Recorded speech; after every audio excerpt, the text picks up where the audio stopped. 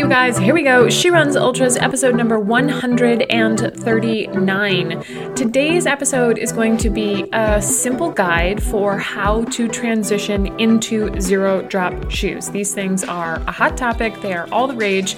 And personally, I love zero drop shoes. I've been running in them for years without any issues, Ultras specifically. But I know so many of you guys are interested in them or you've tried them either successfully or unfortunately mostly unsuccessfully. So I want to give you 3 do's and 1 big don't to help you make this transition, okay? So even if you have tried zero drop shoes before and they didn't work, my guess is that maybe you were sort of violating these do's, like you did the opposite of them, and that's what led to the downfall, okay? But I also just want to put this out there. Zero drop shoes aren't the be all end all, and they aren't necessarily the best solution for everyone. All right. So even though I love them, maybe your best running friend loves them, or your coach or whoever, you really have to do your due diligence and think about, do these actually make sense for me? Or is it more like I'm trying to fit a square peg in a round hole? Like I'm trying to force something that perhaps doesn't make sense for me, okay? So if you want to give zero drop shoes a try, here's how I would recommend that you do this.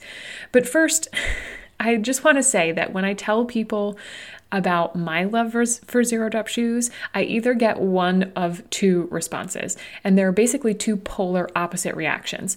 The most common one is like astonishment, like how did you do that and not have any issues? And the other is, oh yeah, me too, totally fine, no issues whatsoever, okay? And the whole reason I'm bringing this up is because I actually just coached a private client through this. Shout out to Kirsten. And she actually went through this process and she decided that the Ultras in particular, this particular zero drop shoe wasn't for her. And so this is why I felt like it was so important to bring this up and talk about this, because you won't know until you try. But I think that there are a certain set of guidelines, which I'm about to give you, that if you follow, it'll help to make that transition more successful. Okay, so here are the 3 do's, the 3 major tips, and I'm going to give you 3 do's and 1 big don't. All right, so make note or listen up, remove the distractions. Here we go. Let's just dive right into them. The first one is try before you buy. The shoes, regardless of what they are, need to fit properly. Don't just buy them, like I said, because I love them or someone that you know loves them, and you're like, well, they kind of fit, but maybe I'll eventually learn to love them. No, okay? They need to fit really well straight out of the gate, okay? So if they rub, or if the shape of the shoe doesn't fit your foot, that's a big red flag, okay? You're going to be doomed straight from the start. So make sure you try them on before you buy them, either at a real physical running store, or if you order them, make sure that you can return them if they don't work. All right, that's tip number 1. Tip number 2 is wear them around the house before you run in them. If you've been listening to the podcast for a while, you might remember the episode that I did with my friend and shoe guru, Ted McGreer. Oh gosh, it was like way back in the first year of the podcast. So you'll have to dig back through. I don't remember I want to say it was episode 31, but don't quote me on it.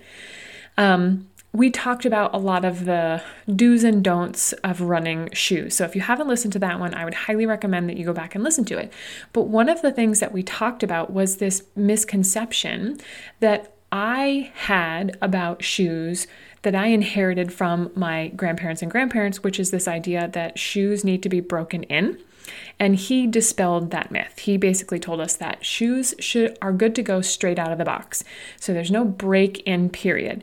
So I'm not recommending that you wear these shoes around the house to break the shoes in. I'm actually recommending this because you need to be broken in.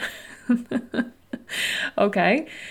Your body needs time to adjust to this new platform, this new shoe. And the way I like to describe it is, think about high heels versus flats. If you've been running in a shoe that has a drop, meaning the heel is higher than the toe, because when I say zero drop, some people understand this concept and some people don't. And Ted talks about this actually in our podcast episode. So go back and listen to that. But think about a 10 millimeter drop shoe, sort of like a 4-inch heel. Okay. And then a zero drop shoe being ballet flats. So if you've spent the last however many years running in 4-inch heels, it's going to take your body some time to acclimate and readjust to running in ballet flats. That is probably the best way that I can describe this. All right. So it's not about the shoe being needing to be broken in. It's about your body needing time to acclimate and transition. So I recommend that you wear them around the house, just like just like day-to-day stuff, doing your chores, washing the dishes, like hanging out, watching TV, like just your normal around the house stuff for 2 weeks. Now that might seem like a long time, but if you think about how much time you actually spend in and around your house, for some people that's going to vary. So if you spend a lot of time at home, hanging around in your house, then maybe your time is a week or 2. But if you don't, like if you're out of the house working a lot and then you only spend, a couple hours at home, either in the early morning or the late afternoon or evening, then your time might be longer, 2 or 3 weeks. Okay. And then you can start wearing them when you go out of the house to go grocery shopping or run your errands or walk the dog. And then we're going to slowly build your way up to shorter runs and then eventually making it to your long runs. Okay? That's tip number 2. Tip number 3 is incorporating more foot and ankle mechanics, specifically strength and mobility, at the same time that you're introducing these shoes. Okay, so just go back to this whole idea of high heels versus ballet flats.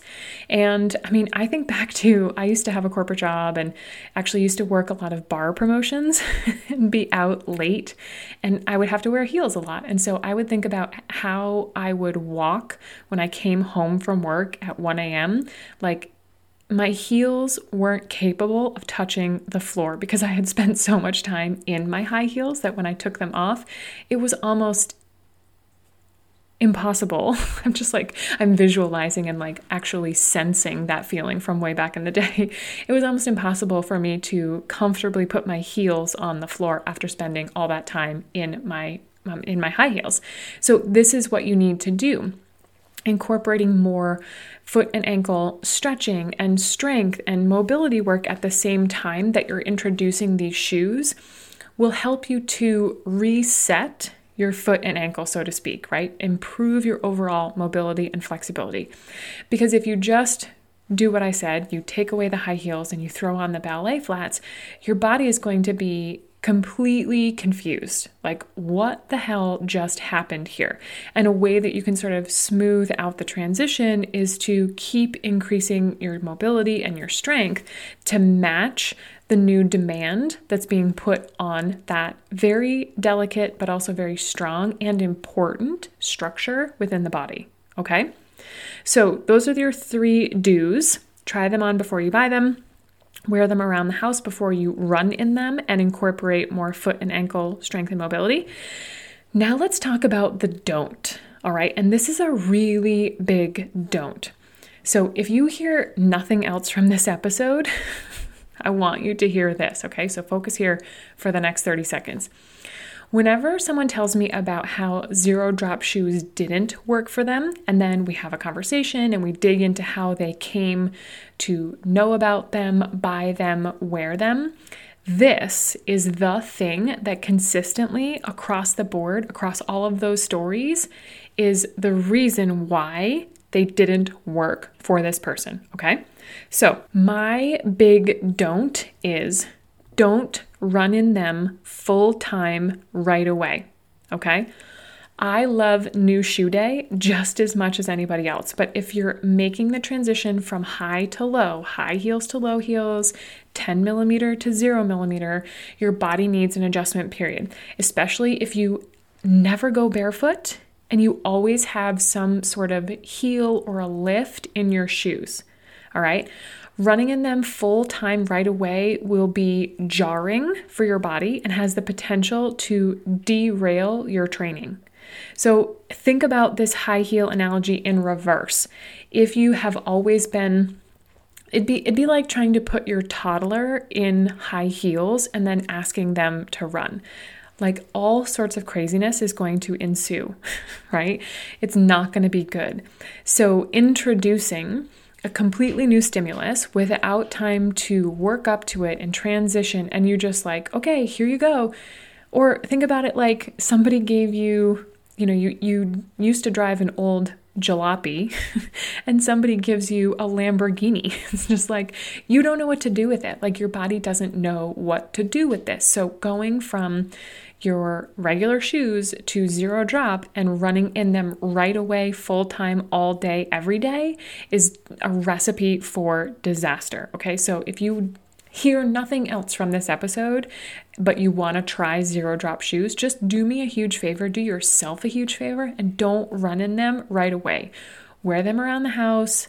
It's like breaking in new dress shoes, which I just violated just said the thing that isn't actually true about running shoes. But when you buy new dress shoes, I personally think that you actually need to break those in. So you got to wear those around the house, like your new high heels or whatever, right?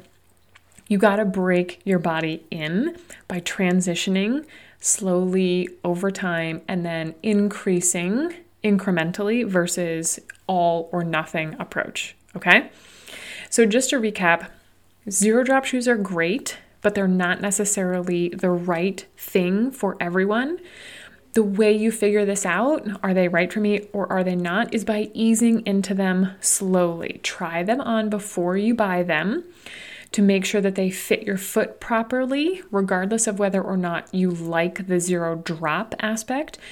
And if you buy them online, make sure that you can return them if they don't, okay? Start easing in by wearing them around the house for 1 or 2 or 3 weeks, depending on how much time you spend at home. And then start wearing them outside. Errands, short walks, walk the dog, and then short runs to see how it goes.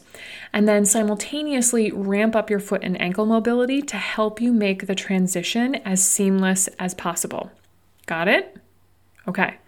So if you've got questions about this, you can hit me up via email, or if you're already a member in my private Facebook group, Run Your First 50K, drop your questions there, because that group is sort of an extension of this podcast, all right? If you're not already a member, just head on over to Facebook, search for us under groups, request to join, answer the questions so that we know how to help you. And keep in mind that this group is exclusively for women, okay? Just remember, my overall goal and mission is to help 10,000 women run their first ultra, their first 50K. And so that's where we do a lot of that helping and coaching and tip trading and community building.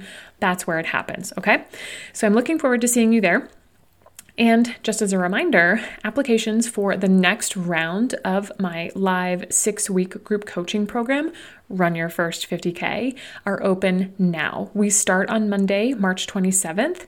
And if you've got a race coming up in the fall, like July, August, this is the round that you want in on, okay? Because then the next round won't start until July. So you really got to plan ahead and give yourself at least 20 weeks so that you've got ample time to train, all right? Head on over to runyourfirst50k.com to apply. I'll get your email, I'll get your application, and then I'm actually going to send you back an email. So make sure that you pull my emails into your inbox so you don't miss a response from me, okay? I'm going to ask you a couple follow-up questions to determine whether or not you're a good fit for the group, and then we'll go from there. All right, you guys, that's all for this episode. I hope you found this helpful. Enjoy this beat, and I'll see you all soon.